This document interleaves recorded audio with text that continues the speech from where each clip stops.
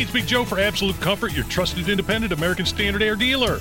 Owner Chris Wedekin sells the ductless Mitsubishi electric mini split, which is a great option to heat and cool individual spaces while blending into the decor. You want your poker room to be dressed up, you could take a vinyl wrap and put on these. If you like the more modern look, they have styles in black, silver, and pearl white that would be more aesthetically pleasing for your rooms. Find out more at AbsoluteComfort.org. Absolute Comfort is your trusted independent American Standard Air Mitsubishi Electric Elite Ductless Pro dealer.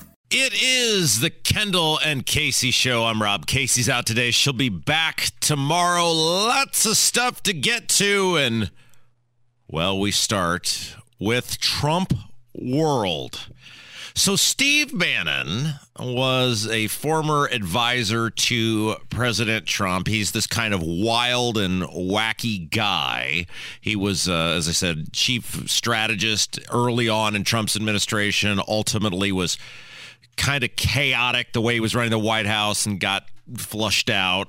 Before that, he was probably best known as the head over there at Breitbart News. And Steve Bannon still remains a pretty influential voice in certainly the Trump world, but the conservative Republican sphere, he's still a somewhat influential person. And he's got a podcast and he appears on various television shows. And he said something yesterday that is a reminder of how, I guess what I would say, reactionary the Trump world is, because Trump is very reactionary. And what I mean by this is they respond to the thing that is most recently in front of them. Like when you are president of the United States, you cannot be a car that goes 0 to 100 in 1.5 seconds. You've got to be, in terms of how you govern and how you approach your messaging and what you're relaying to the American people, you've got to be essentially someone who drives the speed limit and is in super reliable transportation, and you're assured you will never get in an automobile accident. Because that's what the American people demand, is whatever your philosophy, steady, whether you're conservative, liberal, whatever, you've got to be steady. You've got to be reliable. The people need to know what they're going to get. And in the case of Trump world, I think one of the major issues that many people had was from one day to the next, you never knew what you were going to get. And when you don't have stability, it creates uncertainty, and uncertainty tends to bother many of the American people. And so what I'm talking about is, think about the amount of attorney generals that came through Trump's term. Think of the amount of advisors that came through Trump's term. Think of the communications directors that came through Trump's term. There was not a whole lot of stability, because oftentimes Trump would react, and the upper echelon of Trump would react to what was exactly in front of them in the moment, rather than having a long-term vision. And so I say all of this because Steve Bannon was on a show yesterday, and he was talking about, and we're going to play multiple pieces of audio throughout the show, but he was talking about a potential running mate for Donald Trump. And I think, not that there probably ever was an opportunity for this, but if there was ever an opportunity, the idea that Ron DeSantis is going to be Donald Trump's running mate has long since sailed. That is absolutely not going to happen. They're not going to team up. They're not going to be a dream team. It's not going to happen. So he was on with Charlie Kirk, and he was asked about a running mate for Trump. And unbelievably, he said Trump should pick Robert F. Kennedy Jr. If we put together a unity ticket of Trump and Kennedy, it would be insurmountable. We would bring over many of the populists on the left, many of the people that don't agree, with Charlie Kirk and Steve Bannon and Donald J. Trump, but that's what a unity ticket is. And I think we could get 2/3 to 70% of the American people. Okay, so this is why, and we talk about trust. It is very hard to trust Donald Trump because of stuff like this. The vice president is a super important position for a bevy of reasons. Number one, it is the tiebreaker in the United States Senate.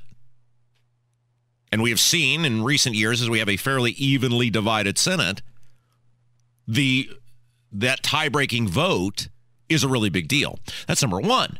Number two, and for all the faults of Mike Pence, and we all know my long history of issues with Mike Pence, he was an incredible messenger for Donald Trump. And that is really the other primary job of the vice president, is to be the messenger for the administration. And so having said all of that, Robert F. Kennedy on both of those fronts would be a disaster. Yes, Robert Kennedy is very good on vaccines and the idea of medical freedom. Absolutely, 100%. If you were to say thumb up, thumb down, 100% thumb up. But on everything else throughout the course of his life, Robert F. Kennedy Jr. has been, in most cases, a hardcore left liberal. I mean, he is a complete lunatic on the environment. And so when Steve Bannon comes out and says, well, he should pick Robert F. Kennedy Jr. because what a unity ticket that would be, that should bother everyone. We shouldn't want a unity ticket because there's nothing that we as conservatives or liberty-minded people have in common with the radical left green movement. There's nothing that we as conservatives and liberty-minded people have in common with the vast majority of the views that Robert F. Kennedy Jr. has expressed throughout his life. And if winning is the most important thing, rather than actually governing to Donald Trump, which that's what the vice president is, it is a part of your governing, that should be a colossal red flag for everyone as well. So I thought this was completely insane, but yet somewhat predictable of the pattern of behavior we saw from Donald Trump during his time in office of unpredictable decisions that normal people look at and go, that's probably not going to end well, and ultimately doesn't end well. And it comes back to, has Trump learned anything from the first time in office and then his reelection campaign and why he didn't get reelected? And it appears, because Steve Bannon is still, by all accounts, in that Trump orbit, that maybe he hasn't. And again, those should be red flags. 93 WIBC, it is the Kendall and Casey show. I'm Rob. Casey's out today. She'll be back tomorrow. Speaking of Trump, Biden announcing yesterday that he is running for re-election. Of course, we talked about that, the bizarre way in which he did it, just a video announcement, no press conference, no grabbing the attention of the nation when the president speaks, and it'd be a press conference no matter what it is. You have so much opportunity for earned media. Biden bypassing that, clearly probably doing that because they were worried about what he would say in the press conference, not trusting him to do that. And so they said, well, we'll forego that and just get a video announcement out there, and then we're on our way. So Trump responded to Biden's announcement. It was a long response, about 4.5 minutes, I think. And here's a little bit of Trump's thoughts on Biden running again. You could take the 5 worst presidents in American history and put them together, and they would not have done the damage Joe Biden has done to our nation in just a few short years, not even close. Thanks to Joe Biden's socialist spending calamity, American families are being decimated by the worst inflation in half a century. Banks are failing, our currency is crashing, and the dollar will soon no longer be the world standard, which will be our greatest defeat in over 200 years. Real wages have been falling 24 months in a row. In other words, under Biden, workers have gotten a pay cut each and every month for 2 straight years. We have surrendered our energy independence, just like we surrendered in Afghanistan, which we had just a short time ago, and the price of gasoline just hit a 5-month high, and it's going much higher than that. Trump's messages are great, and everything he said right there is 100% true. I think the question people have to ask themselves, though, and look, this will become, and a little bit later on, we're going to get into how they've kind of begun to set up how the primary is going to work on the Republican side, how the debates will happen, when they'll happen. We'll talk about that later on in the show. But I think the thing people are going to have to ask themselves, those things Trump was saying right there are absolutely true. On the merits of the issue, Joe Biden is very vulnerable. Joe Biden's policies have left people unhappy. But can Donald Trump, with his, and again, look, it's not me. I'm not saying this as I view it this way. I'm telling you how other people view it. Can Donald Trump, with his controversial, abrasive personality and persona on people who bizarrely would rather vote for how they feel based on Twitter rather than what's actually happening in their lives, can Donald Trump cut through that and make Biden's performance the issue in the campaign? I don't know what the answer is to that. We will see. It is the Kendall and Casey Show. I'm Rob. Casey's out today. She'll be back tomorrow. When we come back, speaking of Biden, Karine Jean-Pierre was asked a very straightforward, what should be super easy question to answer about Biden, and she would not do it. We'll talk about it when we come back. The Thompson Gunner. Yeah! Good job, Kev. The Thompson Well done. 93 WIBC. It is the Kendall and Casey Show. I'm Rob. Casey's out today. She'll be back tomorrow. So it's just me and Kev. And, well, I guess I should say it's just me and Kev and Karine Jean-Pierre because, wow, she's the gift that keeps on giving. And there are certain people that when they leave politics or they leave an administration, in our business, you say, I'm really going to miss that person. Not because they're overly good at their job, or you say, wow, boy, there was just some super insightful stuff that came out of her, but rather they keep giving us stuff that makes our job better here on the show and easier to do. And Karine Jean-Pierre, one of those people, because you just never know what she's going to say. And yesterday, in light of Biden's announcement that he's going to run for re-election, she was asked a pretty straightforward question. And it should be a duh question based on the fact that Joe Biden has said, I'm running for re-election. We know the president serves a 4-year term. So if he's already served 4 years and he says, I'm running for re-election and wants to serve 4 more years, well, public school math tells us 4 plus 4 is 8. He would be serving 8 years. And Karine Jean-Pierre was asked if Biden plans to serve all 8 years, and she would not answer this question, which is super weird. Take a listen. Does the president plan to serve all 8 years? I'm just not going to get ahead of the president. That's something for him to decide. I'm just not going to get ahead of it. And there's a 2024 campaign. Anything related to that, I would refer you to that. Isn't that odd? Like, can you imagine if when Obama was running for re-election, they would have even asked that question?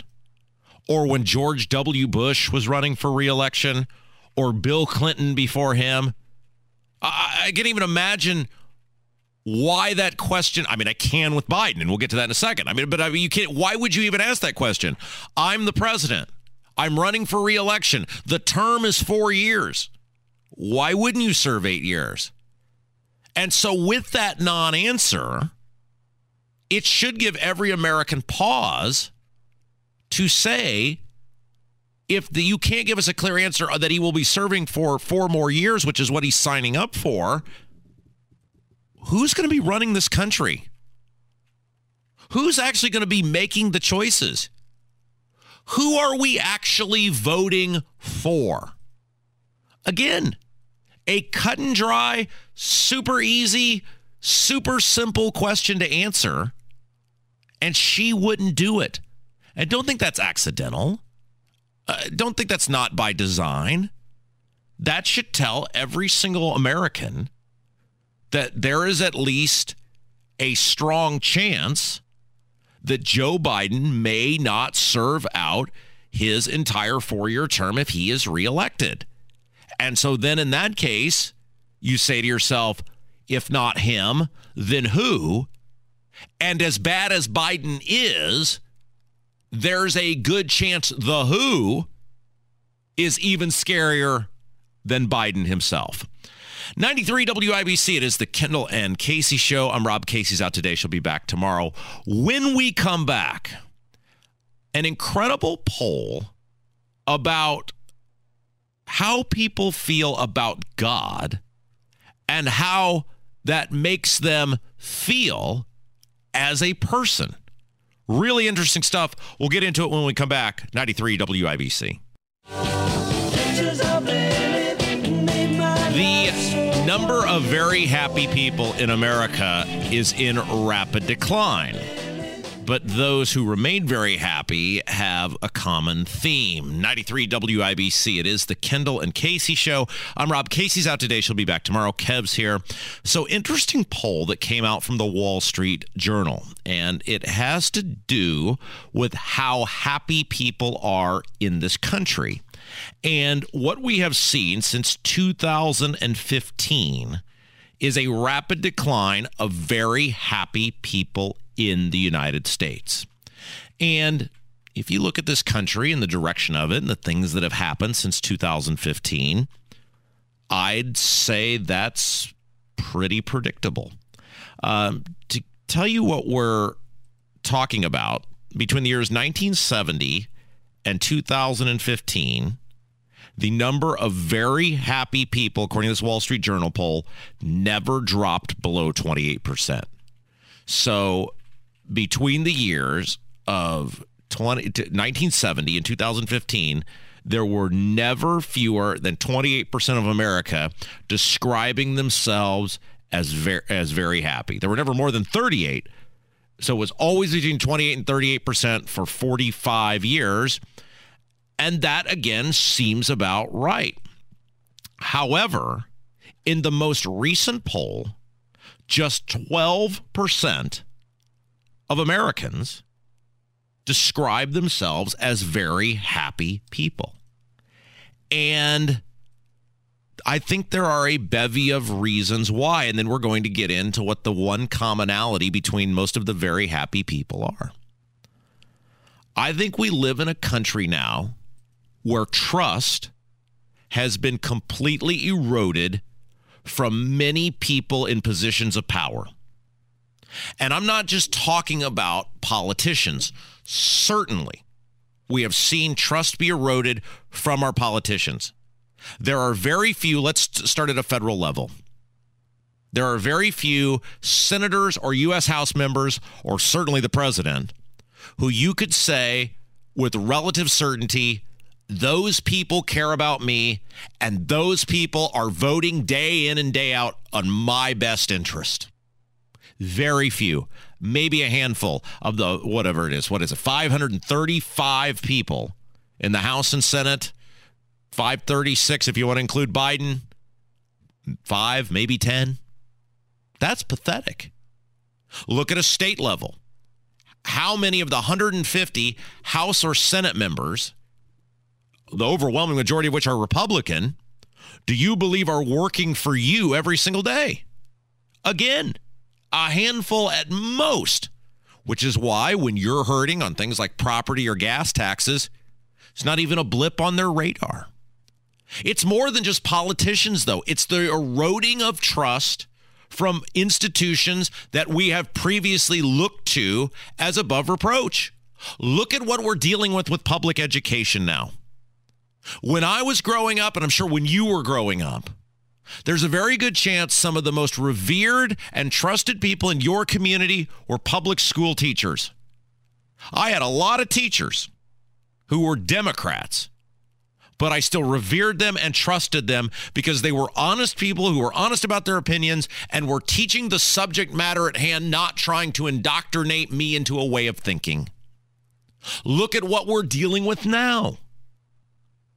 We have this video that has surfaced confirming what we already know of public school administrators in Indiana admitting across the state that they are manipulating information that parents receive about what their kids are learning in an attempt to indoctrinate them because they want kids to think the way they want them to think. If your kid's going to public school, they're not there to learn the material anymore. They are there to think the way the leftist administrators, school boards, and educators in many cases want them to think. And so in one field after another, that's just two of them, right? Politics and our public education system. We are seeing those fields erode, the trust in those fields erode from people we should trust more than any other. But I think the biggest reason of all, and this poll really backs this up, that so many people are unhappy, is that they are living for this earth and living for themselves without belief or reverence or faith in a higher power. And what this poll found among the few people who still describe themselves as very happy is that 2/3 of the people who describe themselves as very happy describe themselves as very or moderately religious.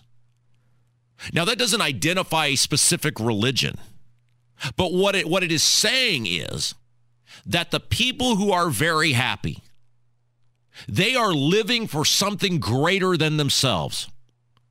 They are able to work through the trials and tribulations and breaking of trust in society because they recognize that when it is all said and done, there is something far bigger than themselves that is at play here. I think about my own life.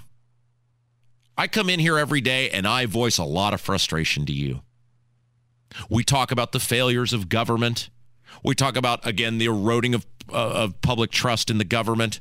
We talk about the abandoning of the people in favor of the special interest and the donors and lobbyists by our government. We talk about government officials who put themselves ahead of your interest, the betterment of themselves ahead of you. You might think I'm a pretty miserable person if you just took what we talk about on this radio show. But away from this radio show, I am an incredibly happy person. Because the job of this show is to inform you, because one of the jobs of this show is to try to motivate you to make this system we all share together, whether it's public education, whether it's our government as a collective or whatever, better. That's what we do. We talk about in an entertaining way the things that need to change, the things that need to be better, the things we all should be doing. But away from this show, I'm not sure I've ever been happier as a human being. And I will tell you, my reassertion of my faith over the past year has played a huge part in that. Because at the end of the day, when I leave here at noon, and yes, there are things in my community that I engage in politically because they're important to me. They affect my family, they affect the future of the community. But outside of that arena of politics, I'm able to separate that. I'm able to compartmentalize that and say at the end of the day, I'm living for something bigger than me. I'm living for something bigger than myself. And I think this Wall Street Journal poll bears this out, that the people who share that commonality tend to be much happier people. So if you are not one of those, I would encourage you to give it a try. What do you have to lose? It is the Kendall and Casey Show. I'm Rob. Casey's out today. When we come back, the Capitol Hill police chief was testifying yesterday, and he is very upset that Tucker Carlson had the audacity to show you what actually happened on January 6th. We'll talk about it when we come back on 93 WIBC.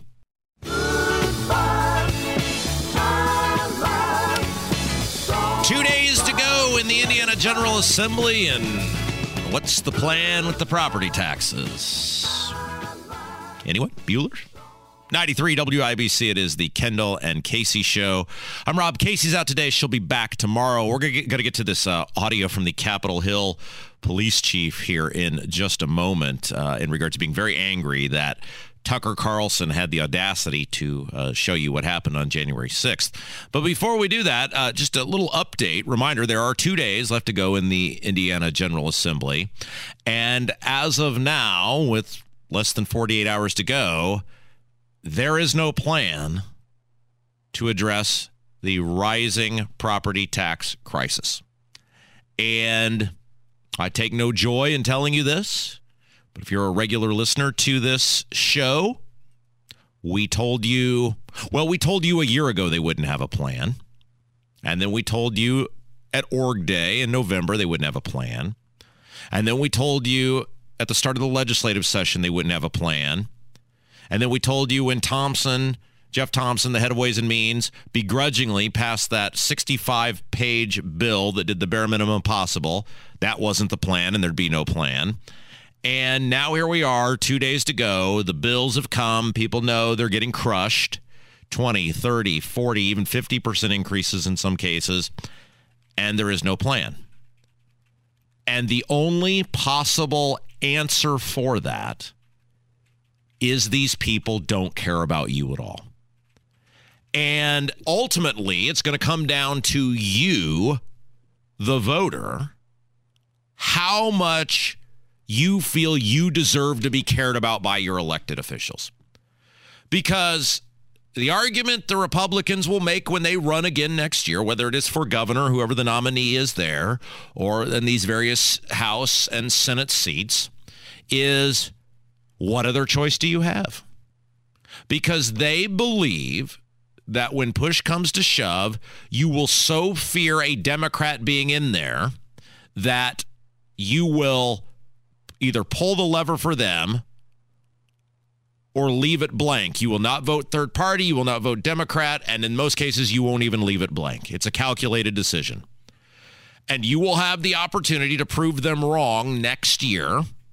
And hopefully in the spring, you will have the opportunity, if good people indeed do decide to finally be fed up enough to run against these Republican supermajorities in the House and Senate across the state. And you'll have an opportunity to prove them right or wrong in the fall as well. They believe, they being the Indiana Republican Party, they own you. That is the only possible reason to have a clear and present crisis affecting millions of people in your state and do absolutely nothing about it. The only possible reason for that as a politician is you believe it will not hurt you politically. Why did Republicans act in 2008 and put the tax caps into place? Why did they put them into the Constitution or put the constitutional amendment forward that voters put into the Constitution in 2010? Because they feared you. They believed you were going to punish them if they didn't act, and then others believed who wanted to run, you will reward us if we do act. And they were proven correct. The major catalyst for what became Republican supermajorities in the House and Senate and dominance of the governor's mansion was the property tax reform, was the property tax crisis. And they took full advantage of it. The reason they are not acting now, and nothing is going to happen, just get it through your heads. It's over. That ship has sailed. Amazingly, to many of us, the party of low taxes and limited government, when faced with a clear and present crisis affecting millions of people in their state involving taxes, has decided to take a walk. No amount of phone calls, they got them. No amount of emails, they got them, is going to change their mind, because ultimately what these people care about is really, what's the saying? What's old is new again. There's nothing new under the sun. It's actually the same thing they cared about in 2008, which is staying in office. That's what these people care about. The senators, the House reps. They care about staying in office. All they do, for the most part, every decision they make is about their own benefit and their own political future. It's not about you. It's not about helping you. If you do get helped occasionally, it's an accidental piece of good luck on your part because they believe it will help them stay in office. And so on this front, we are to blame because we the voters, have created an environment by which these people do not fear us. The Indiana Republican Party believes they can abuse your finances, a limitless abuse of your finances, which is what failure to act on property tax crisis is. It is a blatant abuse of your finances. If you treated an old person the same way they treat your finances, they call it elder abuse. If you did this to your kid, the way they treat your finances, they'd call it child abuse. DCS would be at your home in an hour's notice. But they don't fear you. So ultimately, you're going to have to make that choice. And they're banking on you not standing up for yourself. 93 WIBC, it is the Kendall and Casey Show. Casey's out today. She'll be back tomorrow. So the head of the Capitol Hill Police was testifying in front of Congress yesterday. And this is everything government. So remember Tucker Carlson, when he was still at his night show at Fox News, he got the January 6 tapes. And he said, look, what you have seen and heard from this January 6th commission is a scam and a sham. They're not giving you the whole story. They're picking and choosing. They're manipulating. Here are the videotapes. And what you saw in there was what we have talked about, many of us have talked about for a long time. Were the people who broke the law? Yes. But was this some insurrection in an attempt to overthrow the government? Absolutely not. You saw the Viking horn guy, hat guy. He's being casually followed around by security people. He's not waving an axe. He's not throwing, stars at people. He's not attempting to stab or shoot anyone. He's just moseying around the nation's capital the same way many of us have done our own state capital many times. The video is very clear. Many people are just wandering around because they were invited in. And you will hear in this testimony from the Capitol Hill police chief, he's mad that Tucker Carlson had the audacity to show you the truth. And the truth is, are there some people who broke the law? Yes. But are these people that we need to lock down at Guantanamo Bay and waterboard them to get the truth about some radical, MAGA, vast right-wing conspiracy? No, absolutely not. He's upset that you saw the truth. The following day when he did that program, I put out a message to all of my employees, and I talked to them about what the narrative that he tried to put forth, how disrespectful it was to the men and women of the Capitol Police. And I think what was fortunate is that that narrative that Mr. Carlson tried to put out had no legs.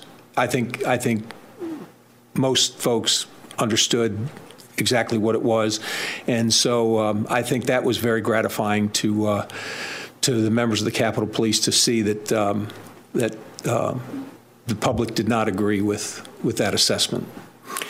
I appreciate that, and I agree with you that despite his best effort. Yeah. So what you heard there is this guy's mad that you saw the truth.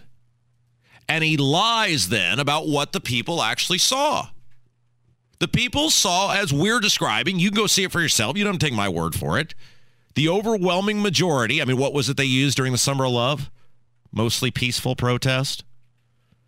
The majority of people, the overwhelming majority of people, many of them were just let in by security. Think about if you're wandering around the Capitol and there's some guy with a badge and a security jacket and he's waving you into the nation's capital. Well, why would you feel bad about going in? And those people who were in, they weren't stealing stuff. They weren't lighting things on fire. They weren't attempting to, as AOC would have you believe, like track her down in a dark room somewhere and have their, do horrific things to her.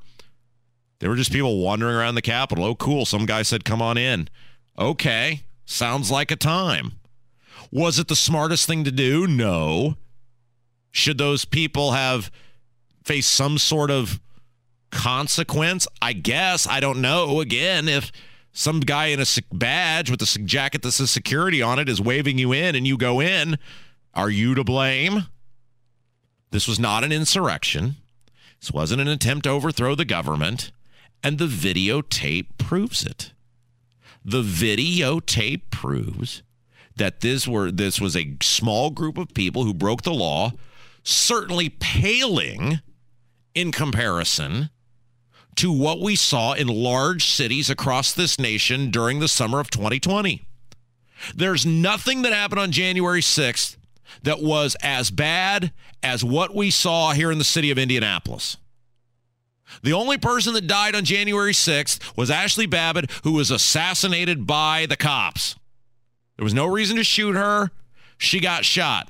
If that had been done in Indianapolis during the summer of 2020, you would have seen a new wave of riots if it were reversed. If the cops had shot a citizen in the city of Indianapolis at those protests in which downtown was destroyed, you would have seen a new wave of riots in this city. That's the only person who died on January 6th because of January 6th. Now, did another guy die, whatever it was, a stroke or a heart attack days later or whatever? Yes, but that was not January 6th, as much as they want you to believe that. And it comes back to our government officials and the trust in government officials being concerned, not with the truth or getting the truth out or making sure you know what actually happened. It's a group of people being concerned, in this case, law enforcement, concerned that you saw the truth. 93 WIBC, it's the Kendall and Casey Show. I'm Rob. Casey's out today. More on the way, coming up next.